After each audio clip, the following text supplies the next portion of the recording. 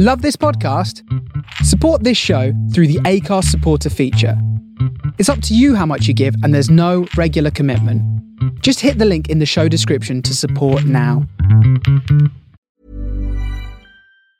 There's never been a faster or easier way to start your weight loss journey than with PlushCare.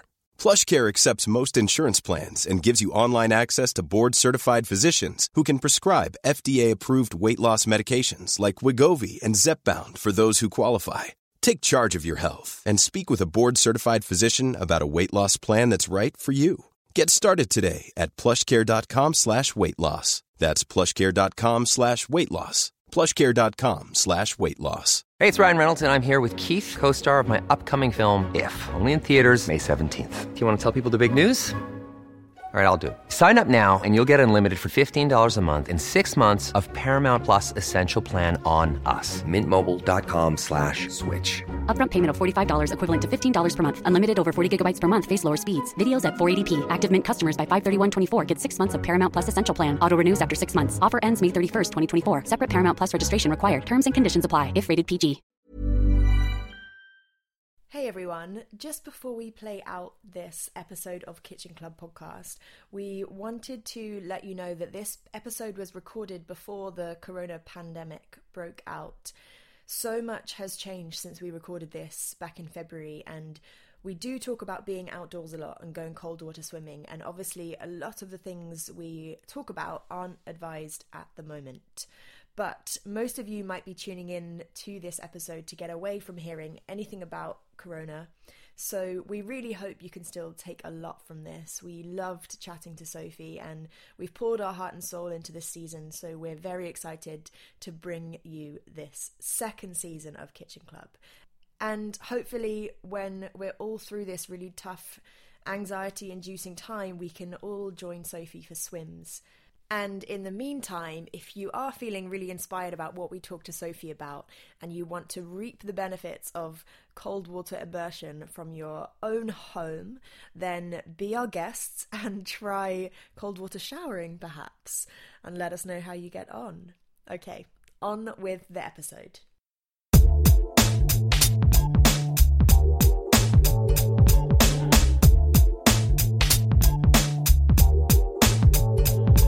Hello and welcome to Kitchen Club with me, Serena Lau.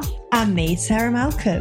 We are back with a brand new, exciting season for you. Woo! So if you are new around here, then welcome.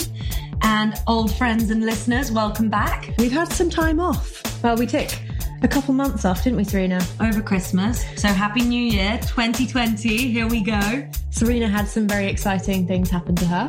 I did. Can we say? Pretty soon, when you listen to the podcast, we're going to say, hello, it's me, Sarah Malcolm, and Serena Bassett. Yay! Serena got engaged.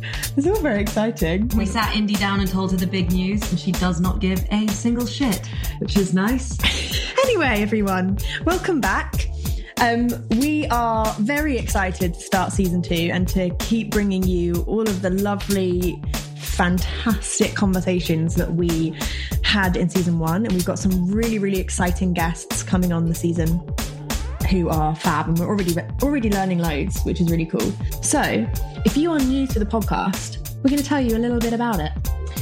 So for anybody who is a first timer, Kitchen Club is the weekly podcast that brings you fabulous guests from the health and wellness world. Me and Sarah interview them, delve into their area of expertise so that they can share their wisdom with you. And then each week we also cook for our guests based on their 3 favourite ingredients. And we also ask our guests to share what we call their healthy habit, which is something that they use daily or weekly or just in their lives that makes them feel really great and really either happy or relaxed or just like they're living their best life. Serena and I then trial it out before we speak to them, and we dive in a little deeper when we chat. And this week, the diving gets real. Oh, nice. Diving into some pretty icy water. Pretty icy. With the fantastic Sophie Hellier. And Sophie is a cold water swimmer. Actually, she doesn't use the word cold. She is a refreshing water swimmer. Challenging, invigorating water swimmer. She's also a model and a surfer.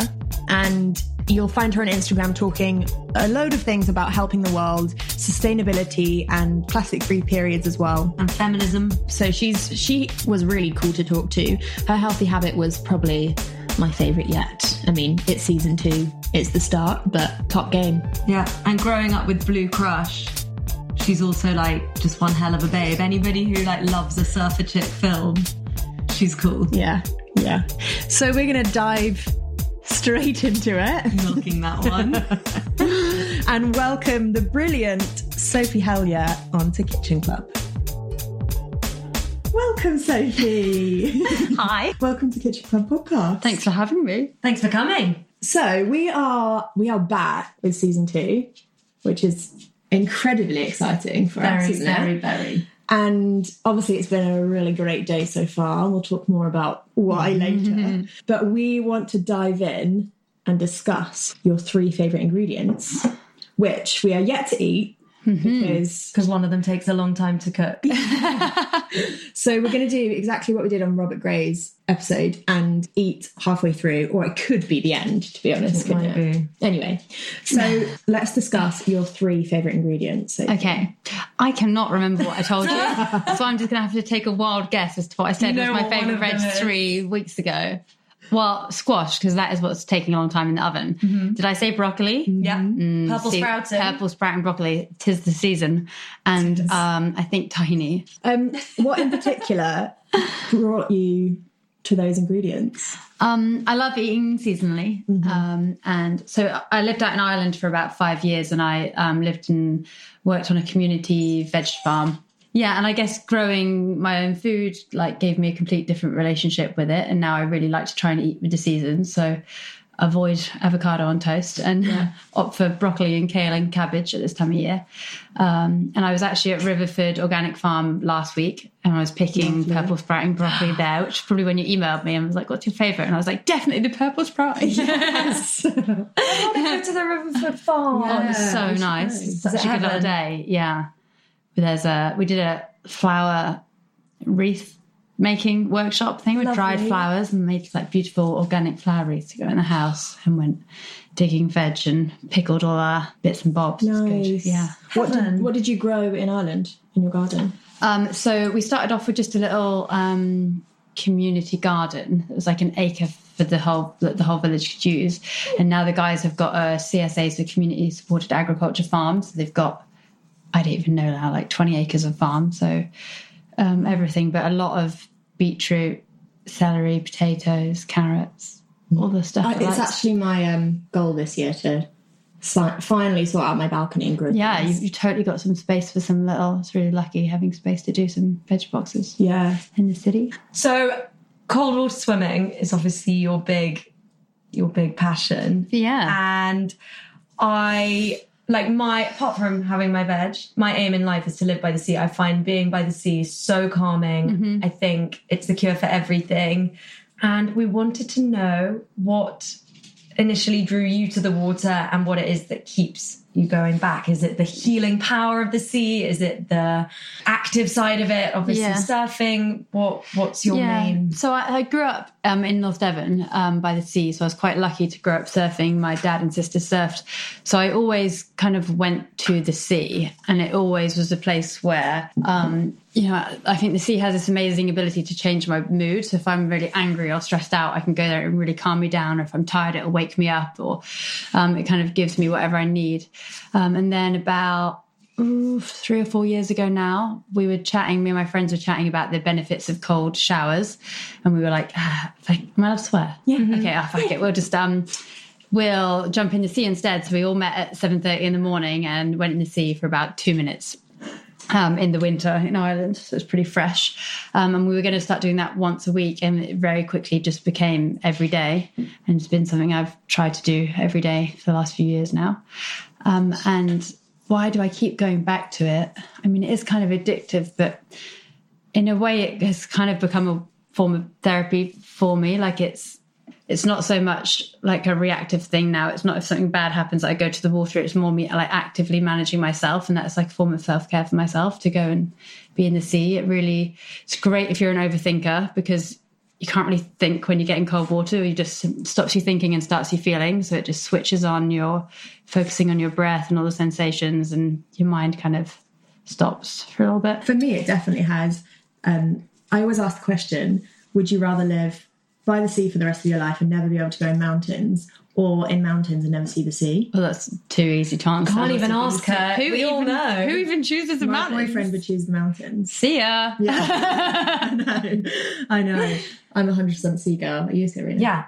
No question. And I love I love cold water immersion. So like I love going in lidos and ponds and lakes and rivers, but the sea is so magic, and I don't quite know scientifically what it is, but I think there's something about being in like the body of water that connects all of us and everything. And there's a lot of science and research now. Like there's a book called Blue Mind, and there's all the science about how like being by the water and being able to see the horizon, like the sound of it and seeing it is really, really good for your health.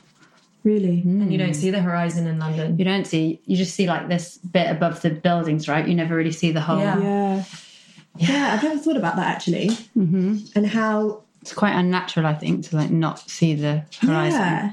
And it is that feeling when you know you're going to the sea and you're like in the car or whatever, and as soon as you see it, you instantly feel like, yeah. Super, the most calming thing ever, I think. So let's talk about, I mean, you spoke of it as your therapy. Yeah.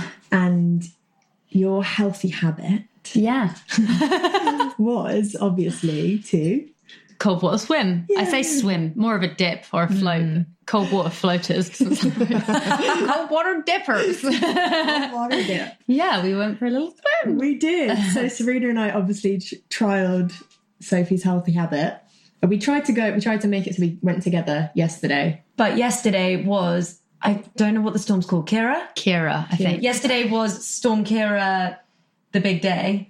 And so loads of trains were cancelled, and Sarah was making me go all the way to Parliament Hill, which is very far for me. My boyfriend was being lazy. So I went to Brockwell Lido instead. Lido? I never know. I never know. I'm not a Londoner. I don't know this. I say Lido. I always thought it was Lido, but really? Who knows? Ooh. I say Lido, but I think lots of people say Lido. I'm going to say what Sophie says, because Sophie knows. I think I get it wrong. Lido. I'm not like it's a London thing. We don't have them at home. No, don't need them. Lido. Well, anyway, so I went to Brockwell Lido, is another and then great one. today Sophie and Sarah went together. But let's hear about you first. Okay. Yeah, how was your experience? So it was a bloody windy day. Yeah, like 90-mile-an-hour wind. And I felt like such a wimp because I like took my flask of tea and my hot water bottle, and we arrived and we were like, there's not going to be anyone there. It's going to be so quiet. We got there and it was so busy. No way. There were hundreds of women, and mainly women actually. But it made me really laugh because everyone was like in their swimsuits and then gloves and wetsuit shoes and woolly hats. Yeah. And I turned up and I like started walking down the steps and I was like, oh, holy fuck, that's freezing. And this woman said, well, you have chosen the worst time of year to start. We all started in the summer and we've kept going as the waters got colder. Yeah. And you are like coming to this on the worst day. February is the coldest time of year, I think. Yeah. But then I'm like, that's even better because we've done it. Oh, yeah. We've done it properly. I'm such a wimp with cold water. Like even in a hot country going in the sea, I go really slowly and I don't jump. But I've never got into water so quickly because I think I knew that if I didn't just do it, I wouldn't. Don't hesitate. You've just got to get in. I went in, swam a length, effing and blinding the whole way, and like got out and then was really nervous about getting out. And actually when I got out, I couldn't feel a thing. So when I got out, I was fine. Like Kira was bashing me around and I didn't care. I couldn't feel my body. And it was bizarre. It was obviously kind of hideous because it was cold, but at the same time, very exhilarating. And you don't, like after 30 seconds, you don't feel a thing. Yeah. So it was great. Is this the first healthy habit that you've described as kind of hideous? Want to make a joke about the vagina gazing? Probably not. Yes, I think it might be. Yeah, but then in a weird way, it was one of my favourites because it was something that I would just never do. Mm-hmm. And so I loved it. And Sarah has said that she wants to start going now, and I'd quite like to start going because I have a big fear of cold water. Ever since I did Tough Mudder, I like went into an ice bath, had a panic attack, and have been like fully scared of cold water ever since. So I was really apprehensive, and now I feel like I'm over my fear. I'm like, get me back there. Yeah. Awesome. Sorry, very long answer. No, I love Who are that. we interviewing, Serena or Sophie? But it's your experience there. That's what That it's was all my about. experience. I loved it. Okay, My boyfriend, good. on the other hand, is a wuss and did not even dip a toe in. He wasn't made to do it. He will be next time. And then my experience. So I met Sophie this morning at Parliament Hill Lido, and I was really nervous. I was telling Sophie I had like loads of dreams about it last night, and there was a moon. Anyway, it was great. Yeah. I loved it so much. We had the luxury of having a sauna afterwards too. We were a bit spoiled. You guys are so pampered. Yeah, know. it's like the high life of. But we did go in twice. We went in after the sauna too. Yeah. Nice. I don't know if I go back in, but it was sunny today. It was. Yeah, It it was was a sunny. beautiful morning, and I'm not going to lie, my breath was. It was hard to breathe at first, and She nailed it. I was saying that I did loads of pranayama this morning. So I would She be was just like breaststroking calmly along, like chatting to me, and I was like, "Wow, you're doing really well." No, so I was like, "Oh, should we get out now?" We'd done like whatever, a couple of wits, and she was like, "No, I think we should keep going." I think I sounded like I was in labour. I got in and was like, Yeah. keep breathing. That's what you got to do, right? I mean, why not? Anyway, so I thought it was brilliant. Good. I felt so exhilarated, and I kind of knew that I'd like it. I always say these about the healthy habits, don't I? And I just knew I'd like it. But I love being in water, and whenever I'm on holiday, if we're by the sea, I'm the first to jump in the sea always. Yeah. So I knew that I'd just love that feeling. And when me and my boyfriend go to Suffolk quite a lot, and I try to get in the sea there as well, even when it's cold, but sometimes I'm not so brave. So I knew I'd love it. And I just thought, what a wonderful way to start the day. And also the community there was so lovely. Yeah, you hear everyone like in the sauna after, and you go in, it's the same people there every single day, and they're all chatting away. I was chatting to a guy there 2 weeks ago in the sauna, and it was his 84th birthday, and he swam there every day since he was 60. Wow. And it was like his daughter and all his friends, and they went for cake afterwards. Oh, yeah. That is he so said lovely. he said that 84. He also looked about 60. He looked so healthy. He said 84 wasn't very impressive because it's not a prime number. What? And then I was sat there the whole time in the sauna, like counting on my fingers, trying to remember what a prime number was. Going like that. But it really made me think that out of all of the healthy habits we've had, that is really one that I'd like to start doing Cool. more. Yeah. There's a Every group weekend. that go to Parliament Hill on Wednesday mornings that my friend Grace runs. They're called Nudge Community. And they meet at 7:30 a.m. at the Lido every Wednesday. And they do a swim and then watch the sunrise and have like a flask of tea and some porridge. I love that. Yeah. That is perfect. Yeah. Well, maybe I'll start a South London one. Yeah. Yeah, you should. Yeah. You'd be like, everyone. It'll be our next event, forcing everyone, all the listeners, to come and swim with us. Well, that'd be fab. Yeah. Thanks. I have so many questions about cold water swimming. About why the cold water is good for us. Why do we do it? How do newbies get into it? Yeah. So, I mean, scientifically, there's a lot of research about it being good to like boosting your immune system and boosting your libido. And like while all that science is out there, the main reason I do it is because it just makes you feel fucking good. Like it feels good. So you're not going cold water swimming because it's going to give you some aesthetic goal. It's not going to turn you into a supermodel, but it's going to make you feel really good. So I mean that I do it because it feels amazing. And the fact whether it is good for you or not is irrelevant. Like if it's a placebo, that's great. Like it makes me feel amazing. It keeps me healthy. I think I've had like one cold in the last 3 years since I started cold water swimming. So like whether that's because I'm cold water swimming or not, like I think it isn't. It's working. Placebo is the best thing ever, though. Yeah. I think about everything. Who cares if anything is placebo as long as it works? 100%. And also because you're having to focus on your breath, because if you don't, you freak out too much. Yeah. That is essentially the best thing for you because you're tapping into your parasympathetic nervous system. Yeah, that's it. That's what I said to you when you were going in. It's like Yeah. the long exhales just trigger your parasympathetic nervous system. So that's all you're focusing on is your breathing. Which instantly makes you feel calm and great. And And there's, I can't remember the percentages, but it boosts your oxytocin and your endorphins and your metabolic rate. And there's all this like research about what it actually does to you, immersing your body in cold water. And for newbies, For newbies, the one thing water can be dangerous, especially cold water, whether it's a sea or a Lido. So it has to be done safely. You can't just go and throw yourself into icy water in the middle of the winter.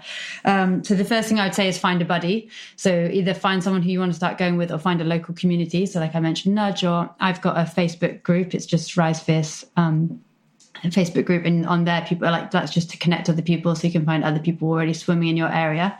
Amazing. And then it's kind of knowing the area. So the point in connecting with other people is that you'll start to understand, you know, if it's the sea, how the tides work, how the rips work, how the currents work. If it's the Lido, like, or the ponds, there's like a female lifeguard always on at the women's pond at this time of year. So finding somewhere safe to go. But yeah, mainly find a buddy and understand where you're swimming before you jump in to keep safe. And then take a flask of tea, wear a lot of layers. And I always say jump in, but don't actually jump in because it can be quite dangerous, like cold shock if you jump straight in. So it's more about kind of getting in the water slowly, but like you said, not hesitating. You kind of just have to get in there. Do you know what my parents always used to do when they go swimming? And again, they're probably just being wimpy because they never swam anywhere that cold. Yeah. But they'd always go down the ladder, splash a bit of water on the back of their neck because someone had once told them that it makes you less likely to have a heart attack. Yeah, so I met this girl, Kath, 2 weeks ago, and she does ice miles. She's like Kath Swim on Instagram or something. So she does that like 64 lengths in under 5 degrees. Ooh. And she's just going off to like Antarctic to do an ice mile. But she said she does that every time she gets in. So she'll get her hands wet first and then she'll splash a bit like on the back of her neck and on her face. And that basically tells like signals to your body like I'm about to go in cold water. Yeah, or someone said wrists as well, because it's like because your blood's close to the surface and your wrists, it like. So I don't do that, but I mean, she is a badass woman and she does it, so I say it's got good advice. So my parents are probably on track for a couple of ice miles. Oh, there you go. I also heard that if you put water on the back of your neck, it stops you feeling seasick, but really? I don't know if that's the same. There's also stuff about triggering the vagus nerve. So the vagus nerve, I feel like if you get your face wet, that's triggering. Yeah. I have a thing that if I'm in water, I have to put my head under. Yeah, it feels so much more refreshing. Did you put your head under today? Yeah, we've got wet hair. I didn't put my head under yesterday. Yeah. I just don't quite feel like, so normally I will swim and keep my head dry, and then just before I get out, I'll dunk under and get out, because if you get your head cold at the start, then you get cold, like you lose the heat quite quickly. But I have to do the little dunk before I get out. Okay. I feel like I've cheated otherwise. So for beginners, don't dunk straight away. Don't dunk straight away. And also, like, you don't, you know, it's not an endurance thing. You're not trying to stay in there for 10 minutes. If you're in the water for 30 seconds, that's really good. And they say, like, from the studies I've read, most of them are just done on 2 minutes immersion. So if you're in for 2 minutes, like, that is absolutely plenty. I think they say experienced swimmers will do a minute for each degree. So today the water was 7 degrees, so like the absolute max you should ever stay in is 7 minutes. We probably did like 3 or 4 minutes. Yeah. And I think also for beginners, let me just say, because obviously we're beginners, I think the hardest part was just getting there. Mm-hmm. And then once you're at a place that you can do it, you're like, oh, I'm here. That's why it's so good to have the friend, because you're also being held accountable. Yeah. Like if you say to someone, like that's how we started in Ireland, is like if you say to someone you're going to meet them at 7:30 in the morning on a slipway on a dark, windy, cold February morning, you're already well going to be there, because you're not going to leave your friend like you're a dick if you don't turn up. Yeah. So it's like having that friend hold you accountable and doing it together is really like, it's way more fun with a friend. Yeah. Yeah. And there are so many places in London that you can do it. London's amazing. Like, I really loved living in London because it's amazing for, well, green spaces and blue spaces. Like, there's just so many outdoor Lidos. Lido. Someone please write in the answer. Yeah. And, you know, there's like the reservoirs and the Serpentine and the ponds. It's just, unlimited places to go swimming if you've got the time to get there. Yeah, absolutely. So we've got a question for you, and we've been hypothesizing before you got here, and we both think that you do it for different reasons. In your Instagram pictures, whenever you're at a swimming location, you stand straight. Yeah. My theory is that I know from my research that you're very anti like the sexualization of female surfers and swimmers and stuff. I know that there was a big thing with you commented on photographers zooming in on like girls in bikinis when they were surfing and stuff, and I think you now surf in a wetsuit. Yeah, I mean, I surf in a wetsuit because I live in the UK and it's cold. But the point, like, why was I ever asked to model in a bikini when I wear, as a professional surfer, when I wear a wetsuit. So yes. So my theory is that perhaps you stand like that in photos so that you're not like making cold water swimming a sexy thing, and you're not being like, look at me. You're just making the point that you've been swimming, and that's cool. Yeah. And then Sarah's theory. Mine, well, it just made me think back to all the badass women who you used to see like standing at Parliament Lido, Lido Lido, and that's just how they stood for photos. Okay. And I thought that's just really cool that you're like reflecting that, and sort of how there's this like homage back to that time. So I've got to say, there's kind of two reasons, but one, Serena's kind of onto it, is that like for me, the cold water swimming, you know, people talk about body positivity. For me, the cold water swimming in the community of women I'm creating, it's not really about body positivity. It's gone kind of past that, and it's body neutrality. Like, we don't talk about bodies. No one's worrying about what they look in a swimsuit or what swimsuit they're wearing, or, you know, anything about appearance. It's all about the feelings. Like, it's about how good it feels. And then it really is that. It's about like not sexualizing it in any way. Not that that is, but it's almost like the anti-influencer pose. You know, the leg forward and the hip to side and the hand on the hip. It's like, let's all just like stand there straight on and own our bodies and look straight in the camera. And this is me, I feel great. And it, you know, when I do these retreats with women, and we've got women of all ages and all sizes, and they're all terrified of the water to start with on day one. And then like halfway through the retreat, they're all jumping off a pier naked in Ireland in the winter and like fully just standing there and embracing it. So, for me, it's like, it's quite an empowering pose in a way, because you're like full acceptance of yourself in a way. So, yeah.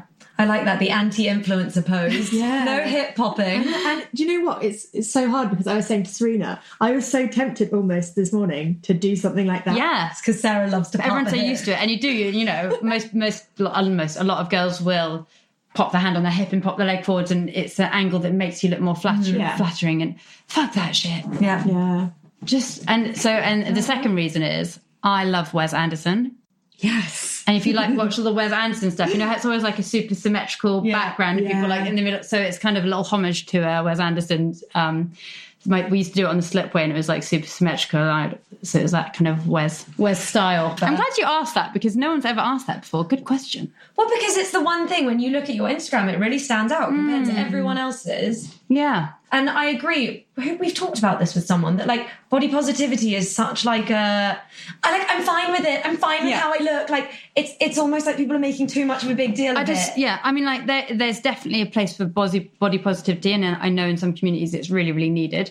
But the thing with body positivity is we're still talking about bodies. We're all still fucking talking about what we look like. And I just really want to, I know I'm also speaking from a massive place of privilege, but I really just want to get past the talking about bodies. Like, let's stop talking about what we look like and just go and have fun and feel good. And, you know. Yeah, absolutely. Like, get over it. There's more to us. And it's just like a home for our souls and our personalities. And I really would have, like, you know, when I was younger, I would have been like, I'm quite flat-chested, and I've got bony, and now I've like got cellulite all down the backs of my legs, and I don't work out. I don't do squats. I've got like a little flat grandpa bum, and I would have been like quite insecure about that stuff when I was younger. And now I just like, God, there's more important things to worry about than what my bum looks like. Yeah, feeling over anything else. We also want to talk to you, maybe while we're still on bodies. Yes, about body hair. Oh yeah, I'm a hairy person. And we love that. So we were wondering, like, especially as someone, and I guess this leads on to what we were just saying, especially as someone who does spend a lot of time with a lot of skin out. Yeah. What's your view on body hair? Yeah. And I mean, we kind of know it, but tell the listeners. Share your journey with body hair. Can I articulate it quickly? So firstly, it's totally a personal choice, and I think that's the main thing, is that it's up for people to do whatever they feel comfortable with doing. I spent a lot of my life, you know, shaving my legs and waxing my armpits and having my bikini line done. And if I had a photo shoot, there's like no way I would ever go anywhere near a camera with a tiny bit of stubble or like a pube poking out my bikini, like not a chance. And I really started to, I think as I got more interested in feminism and understanding the patriarchy, and I kind of changed my understanding around why I was doing that and why I felt I needed to do that. So nowadays I I mean, I don't shave my armpits. I don't do my bikini line. Shave my legs occasionally. And then that's what I was talking about the other day, is like I was kind of in conflict with myself because I'm like, gosh, why do I still wax my eyebrows and shape my eyebrows? And there's a great article on The Guardian about it. But I liked she described it as it was like keeping it conventionally attractive and pretty on the top, the little like feminist fuck you in the armpit.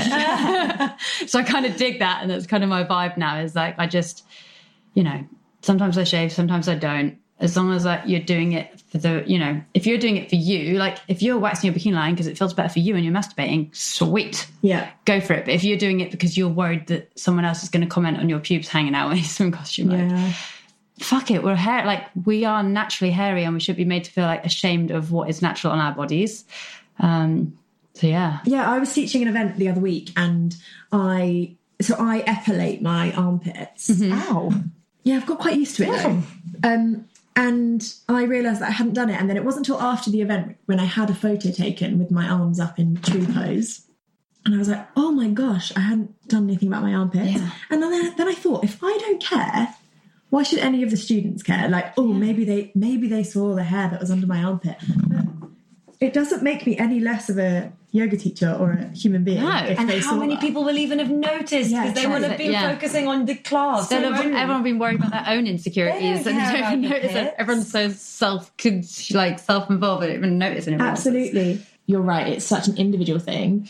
If you don't care, no one else should. Yeah. But in terms of feminism, as long as if you can still be a feminist and shave and wax everything. Absolutely. That's it. It's about personal choice. But you're doing it for you. I think it's about just having a real understanding as to why you're doing it. And it takes a while to I think it took quite a while of growing my hair to really understand and it really to be for me and to feel comfortable with it. I'd experiment for a while, girls. Let it go hairy for a bit and see.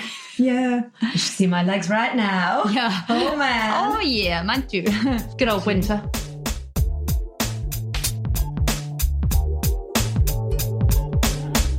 That was delicious. We just ate lunch and now we're all very full and I feel a little bit soporific. Serena, tell us what you made. We had a butternut squash stuffed with, it's like a memory test, wild rice, roasted red peppers, roasted tender stem broccoli, flaked almonds, coriander, lime juice, and then on top, dollops of tahini yogurt and Bella Zoo apricot harissa, which I think is my new favourite thing in the world, which I've not had before. It was so yummy. Really yum. I was just saying actually to Serena as we were washing up, it would make a really good, impressive Sunday dish for a big veggie meal, I think. My mum's trying to find a recipe for that. Instead of a nut roast, because everyone does a nut roast, which is kind of boring, but that would be great on a Sunday roast. Yeah, because it looks pretty. Roasted it's very squash filled with delicious things. Yeah. Well done. Also, it would have been nice with pine nuts, but I feel like we put pine nuts in everything. I love pine nuts. Me too. Did it? Well, I don't know what I was going to say. Did you like it? Did it fill your boots? I loved it. We nearly ate 2 whole squashes between us. Yeah, well. I know. Delicious. Right, so let's talk about periods. Cracking into the next subject. Sophie, would like to talk to you about periods now, please? Cool. And this is something that Serena and I are both really passionate about as well, so it's always fun to talk about plastic-free periods. Yeah. Tell us your sort of journey into that and why that became important to you. Yeah. So where to begin? About, I don't know how many years now, 6 years ago, I was out surfing in the Maldives on a surfing photo shoot, very lucky. And I just couldn't, you can't not notice all the plastic pollution there. It's kind of overwhelming. So the Maldives is an island nation, and it's one of the most densely populated places in the world. Because it's an island, they've got nowhere to put the rubbish. And with the influx of tourism there, there's just so many people, so much plastic bottles. They have an island, Trash Island, where they just put all the plastic on an island and burn it. And a lot of it just blows into the sea. So what you see of the Maldives being postcard perfect beaches isn't really the reality. The reality is they're absolutely piled up with plastic. And that problem isn't just unique to the Maldives. It's kind of a problem all over the world. Like you go for a walk on the Thames here and you see it too. So that was kind of the first time where I really became aware that I couldn't just go on surf trips and ignore all of the environmental and political issues. So I started to change a few of my habits when I came back home, starting with plastic water bottles, get a reusable water bottle, reusable coffee cup, reusable, like a bamboo toothbrush. And then one of the items that I kept finding on the beaches, so I do my little 2-minute beach clean whenever I go for my swim. One of the items I kept finding was the plastic tampon applicators. And I'd had when I was surfing, when I was younger, duck dived a wave and had a used sanitary pad hit me in the face. Oh, lovely. Delicious. I told Sarah that I'd heard about that and I was hoping you were going to tell that story. And it was quite common. Like one of the spots we used to surf when we were kids is a sewer pipe, like a wave breaks there. But it didn't mean there was like anything that goes down the toilet quite often finds its way out to sea. So you'd see like condoms and sanitary pads and tampons. They say in the UK, 2.5 million tampons and 1.4 million sanitary pads are flushed down the toilet every single day. Sanitary pads? People flush sanitary pads down the toilet. How does that not break the loo? And also not just people think it's just the tampon applicators that have plastic, but most conventional tampons also have a thin layer of plastic inside them, and the string is plastic. So it's a lot of plastic, 2.5 million tampons a day in the UK going down the toilet. That's terrifying. So like the reasons I switched to plastic-free period products were because of, I think they're now period products are now the 5th most common thing found on Europe's beaches. So, you know, if you're changing your water bottle out and doing things like that, then you really need to be looking at your periods as well.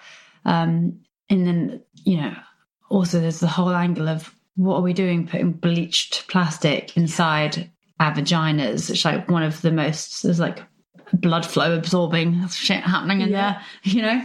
So I work with a not-for-profit called City to Sea who run the Plastic Free Periods campaign, which is basically just raising awareness about all the plastic-free options. I'm an ambassador for Moon Cup, which I have been wearing a Moon Cup myself for about 5 years now, 4 years. Yeah, so you'll hear me raving about Moon Cups all the time. I was quite new to a Moon Cup or a menstrual cup. It's quite scary at the start for some people. You have to face your body quite quickly, don't you? Yeah, you have to get your fingers in there. Yeah. And you guys have done that anyway. If you listen to Series 1, you'll know a bit about staring at your vulva in the mirror. Oh, yeah, Grace.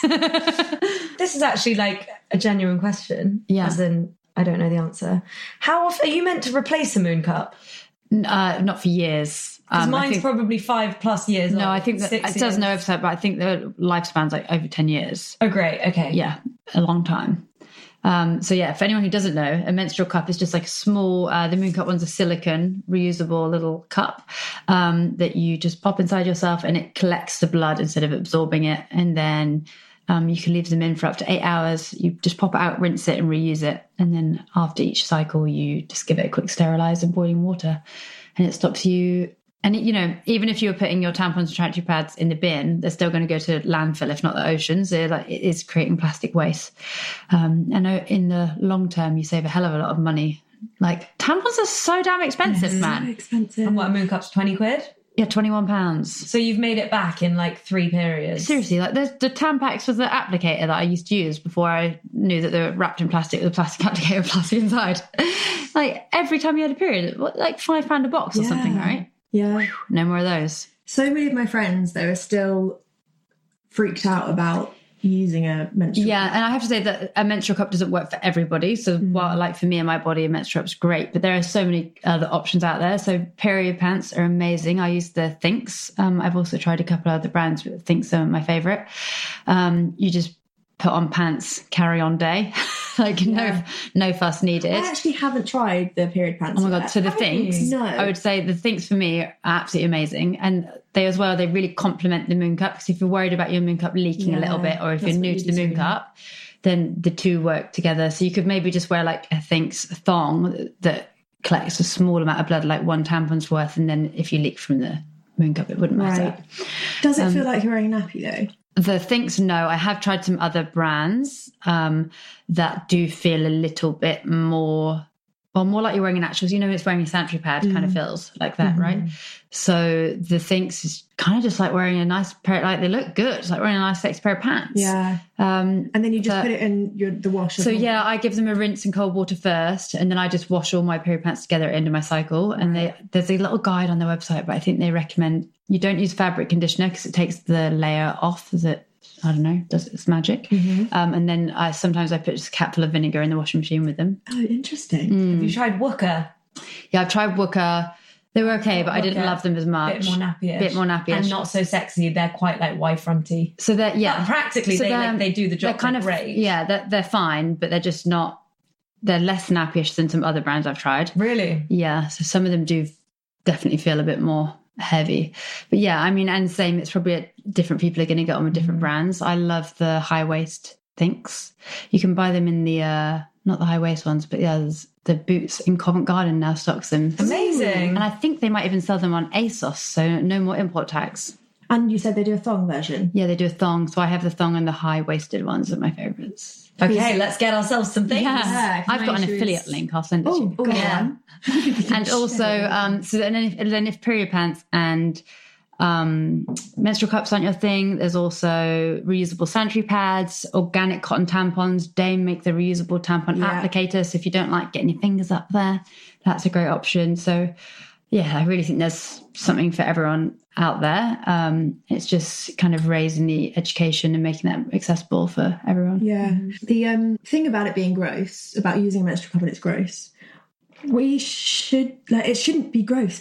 It's the same as with body hair, right? So the stuff that our body is naturally doing, like most people who have periods, like most women, people, it's half the population, right? We're all bleeding. It's not disgusting. Like, it's a really natural cycle that we should be in tune with. And I actually love the the menstrual cup for how you actually see your cycle more, right? You're seeing how the blood changes, so how the color changes, how the consistency changes, how like my flow is always heavy on day 1, and then by like day 4 it's nothing. You get much more in tune with your body.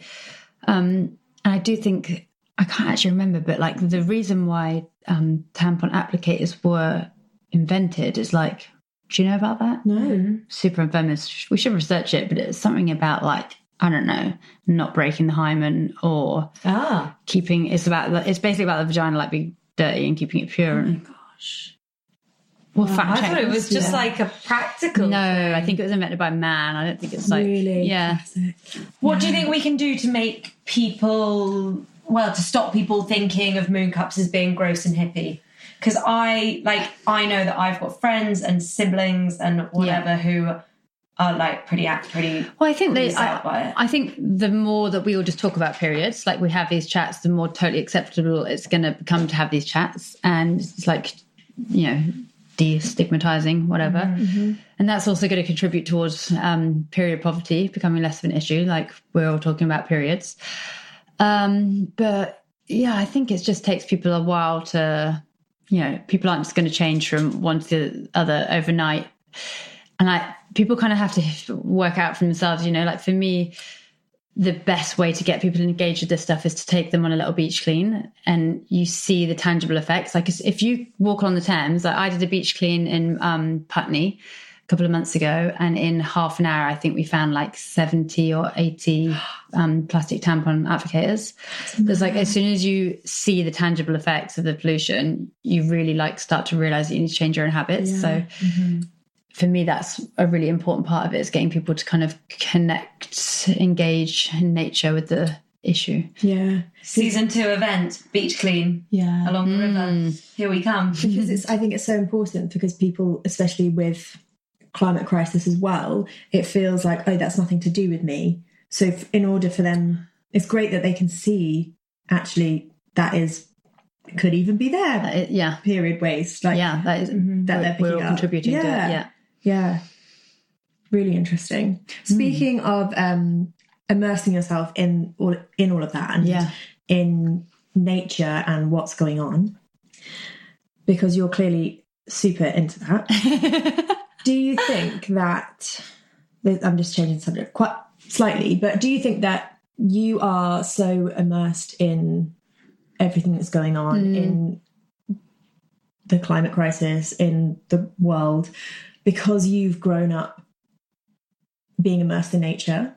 For me, yes. Like, my understanding of things like plastic pollution and the climate crisis 100% comes from being in the ocean and seeing tangible effects of it. And I really strongly believe that, you know, like why if someone's completely disconnected from the natural world, why would they give a shit about looking after it and caring for it? So I work with a charity called Get Out. That's where I'm going after here, going down to Tower Hamlets to check out the community garden. But Get Out's an environmental charity, and we work with young people in Tower Hamlets, which is the place of highest child poverty in the UK. And we are this summer taking a group of kids from there down to the coast, and it's like outdoor adventure and education. So we'll be taking them surfing and camping and doing beach cleans. We're growing a community garden in Tower Hamlets, growing their own veg, planting trees, doing a few projects like that. Because I think like we need the next generation to really like engage with nature and care about it. And it's, I don't know how to express this. It is mostly higher income families and like white families who are getting out. It's often like the BAME families, the BAME communities that aren't getting out in nature as much, don't have the income to do so. So yeah, the Get Out project is really special for me. I'm really looking forward to getting the kids to the coast. That sounds amazing. And I think even as adults growing up, you draw on childhood reflections or things that happened to you as a child, as happened to you with the sanitary pad. And that they stay with you forever and they have like a lasting impact. So you're so right. And that's really cool. Yeah. A lot of these kids will have never seen the sea before, so it's going to be like super cool to take them surfing. It'd be awesome. It's like, and it really is like, why the fuck would some of those girls care about changing from tampons to a menstrual cup? Like, what? They literally have way bigger problems, but hopefully this kind of will help them connect with the issues and engage in a new way that'll change their mindset, I hope. Yeah. What a cool thing to be involved in. This isn't a very smooth topic change. What, like lunch to periods? Yeah, we've got the good segues then. So Instagram. Yeah. I hate the word influencer, but like you obviously are an influential person on Instagram. And I know that you're very picky about who you work with. And I don't know how to phrase this. It's like a funny thing when you like have your income coming, some of your income from Instagram, and there's a toss up between making the money that you need to live and like sticking by your morals and your integrity. And I believe that's something that's very important to you. Yeah, it is. And I, it's a journey and it's something I'm learning, but I turned down a lot of work because it doesn't align with what I believe, you know. I got offered a job that was for like really well paid, but I found out the company did real fur on their coats. So I said no and dropped out the day before. Absolutely not, can't do it. And then the next day, Tommy Hilfiger rang me up because they had their new sustainable jacket coming out that was made from recycled materials, and would I model that? And I was just like, yes, universe. Oh, that's amazing. And that kind of it happens, you know. If I turn down a job because it doesn't align, like all it's helped doing is really help refine my focus on my message. And I definitely, you know, 3 years ago, all of the brands that were sustainable brands, I gave a shit about the environment. They didn't have any budget. It was all like small independents. But now it's changing and the big brands are becoming aware of it. So now, you know, Colgate launched a bamboo toothbrush recently. Oh, wow, I didn't know that. Yeah. That's and cool. So now, you know, obviously I love small independent. I'd recommend people shop small independent. But the fact that the bamboo toothbrush is now being stocked in every supermarket nationwide is amazing. Like that is going to make it more accessible. So now I get jobs like that, which I can do on Instagram. So I'm still can focus on the things I like and make a little bit of money on it, which is great. It allows me to have, like I said, I love writing. I write for a few magazines and newspapers. I love speaking at events, but those things don't pay very well. So the Instagram world kind of allows me to focus on retreats and writing and other things that don't pay very well. It's amazing though, because I'm sure there are so many people now on Instagram who are either like jumping on trends and trends meaning like sustainability and stuff because it's talked about. But then there's also people who like are endorsing things that they maybe don't agree with because they need the money. And if they're influential and they've got a lot of people following them, then that's also complicated if people are being like, this is cool, she believes in this. And it's a really hard one. It's like, you know, I don't necessarily feel like I'm in a position to turn down the money a lot of time. I don't make a lot of money, and I don't come from money, and I've got no financial support from my family. And but for me, like, my morals have to come before my money. Like, that's how it is. And if I don't have much money, then hey ho, you know, I can afford to pay my rent and eat, then I'm groovy. I love that, because I think it's a like rare but honest way to do it. I think so many people are probably doing the opposite. Yeah, I do. So it's you know, really refreshing. And I don't quite know how I feel about that. I've got friends who are influencers, and they've said to me, you know, I talk about sustainability and blog about it because it gets good traction. Like, if they talk, it's a trend. If they talk about it, they get lots of likes.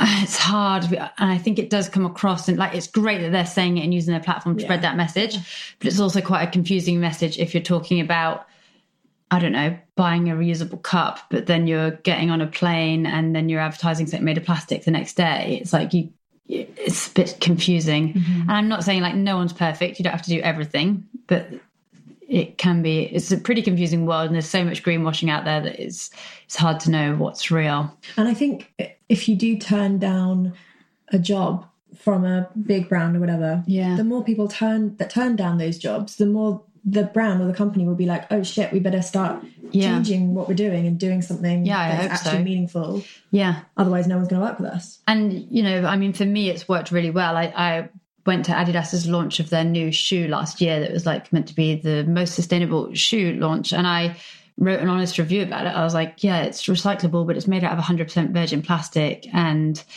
you know, they flew 200 influencers to New York. Like, what's the carbon footprint of that? And actually it worked really well in my favor, being honest, because they came back to me and were like, you've got a point. And I've then worked with them like a few times over the last year, like to help make that project slightly more sustainable. So yeah, my deal is be honest, only work with brands I genuinely use or would recommend to a friend. And also, like, I really don't want to rely on Instagram to be my only income, because it could just be gone the next day. So it's really important to me as well. Like, that the whole digital world, I don't know, it doesn't really feel real. Like, for me, working on retreats and connecting with women, like getting women together and getting in the sea and eating together and sharing, having women circles, like that is real, like real human connection. And that's the stuff that's important to me. The digital things just, I don't know, it's kind of weird. It's in the sky somewhere. It is. But it does mean that you connect with brilliant people. Like, yes, absolutely. And I absolutely love Instagram for it's the way it creates community. I've made some of my best friends from Instagram, and for like educating, and these guys are like looking lovingly into each other's eyes. The way, like, for educating, for sharing information, for creating community, like Instagram can be brilliant. I know there's a toxic side to it, but that's not what I see on my feed. Same with us. And we say so much, don't we? That's why we started this podcast, to connect with people and to bring communities together and just like meet cool people, which is what the internet is great at doing. But then bringing it into real life and doing great things together is what it's all about. That's what I think. For me, Instagram is about creating a community and then making it in real life. So I've got the Facebook group now on Rise Fierce one. It's that, like, all these people on Instagram messaging me like, oh, I want to go swimming. It's like, join the group, find out who else is swimming in your area and go do it. Like, meet real people, make friends, and go and have real life experiences offline. That's Rise Fierce on Facebook. So it's a group. Find it. I'm going to be joining if anybody wants to come swimming in South London with me. I'm going to join too. Just so everyone knows, you have your Rise Fierce and then you have your retreats. How often are your retreats? I do about 4 week, like 5-night retreats, and then I'm setting up some day retreats at the moment that are going to be hopefully London and Cornwall and possibly Manchester, and popping up around the place. Brilliant. Are the ones throughout the year, are they UK based or? All my retreats are UK and Ireland based. I like to keep my carbon footprint low, and I don't want the responsibility of other people flying and their carbon footprint. So they're all UK and Ireland. Brilliant. And where can we find you? So I'm at Sophie Hellyer, HELLYER. That's my website and my Insta spam and all that stuff. Yay! Thanks. I had a mouthful of chocolate for that last bit. Thank you so much, Sophie. You've been a pleasure. Thanks. Thank you so much for coming. Bye. Bye. Thank you so much, Sophie, for joining us on Kitchen Club. Sophie actually lives in Cornwall. I don't know if we covered that, Serena, did we?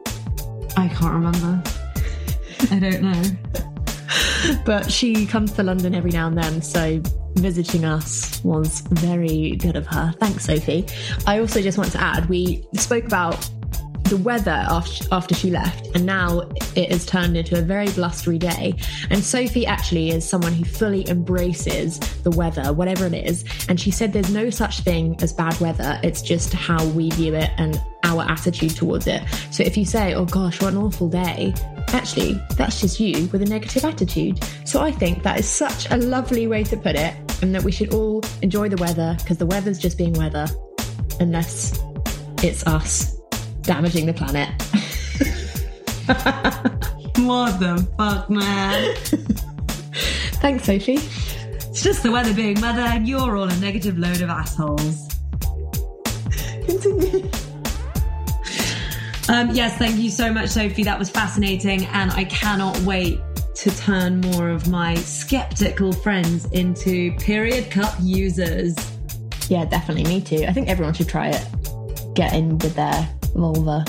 I also have to add that I really do think Her Healthy Habit has been my favourite, and I am genuinely going to bring that into my life more. I live so close to London Fields. I know that's not a cold, without saying the C word, pool, but so nice to be outside in the morning swimming with community. So yeah, super cool. Super cool. As discussed in our bonus episode before Christmas, we are doing our best to bring Kitchen Club, Kitchen Club, but I like Kitchen Club IRL. We're going to start doing some events. So we've got our first event on the 4th of April, which is a fantastic yoga brunch with a clothes swap and a talk from the wonderful Venetia Faulkner. Venetia La Manna now. Venetia La Manna. So watch this space. We'll be doing lots more in the coming months, which is great.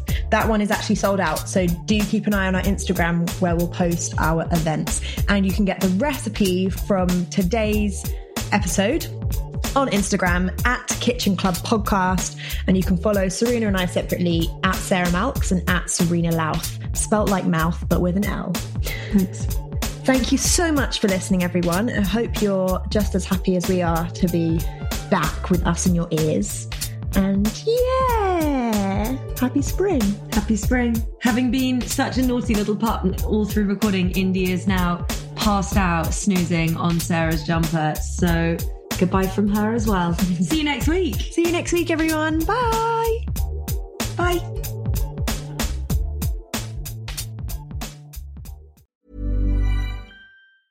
Ever catch yourself eating the same flavorless dinner 3 days in a row? Dreaming of something better? Well, HelloFresh is your guilt-free dream come true, baby. It's me, Keke Palmer. Let's wake up those taste buds with hot, juicy pecan-crusted chicken or garlic butter shrimp scampi. Hello Fresh. Stop dreaming of all the delicious possibilities and dig in at HelloFresh.com. Let's get this dinner party started. Even when we're on a budget, we still deserve nice things. Quince is a place to scoop up stunning high-end goods for 50 to 80% less than similar brands. They have buttery soft cashmere sweaters starting at $50, luxurious Italian leather bags, and so much more. Plus, Quince only works with factories that use safe, ethical, and responsible manufacturing. Get the high-end goods you'll love without the high price tag with Quince. Go to quince.com/style for free shipping and 365-day returns. Imagine the softest sheets you've ever felt. Now imagine them getting even softer over time. That's what you'll feel with Boll & Branch's organic cotton sheets. In a recent customer survey, 96% replied that Boll & Branch sheets get softer with every wash. Start getting your best night's sleep in these sheets that get softer and softer for years to come. Try their sheets with a 30-night guarantee. Plus, get 15% off your first order at bollandbranch.com. Code BUTTERY. Exclusions apply. See site for details.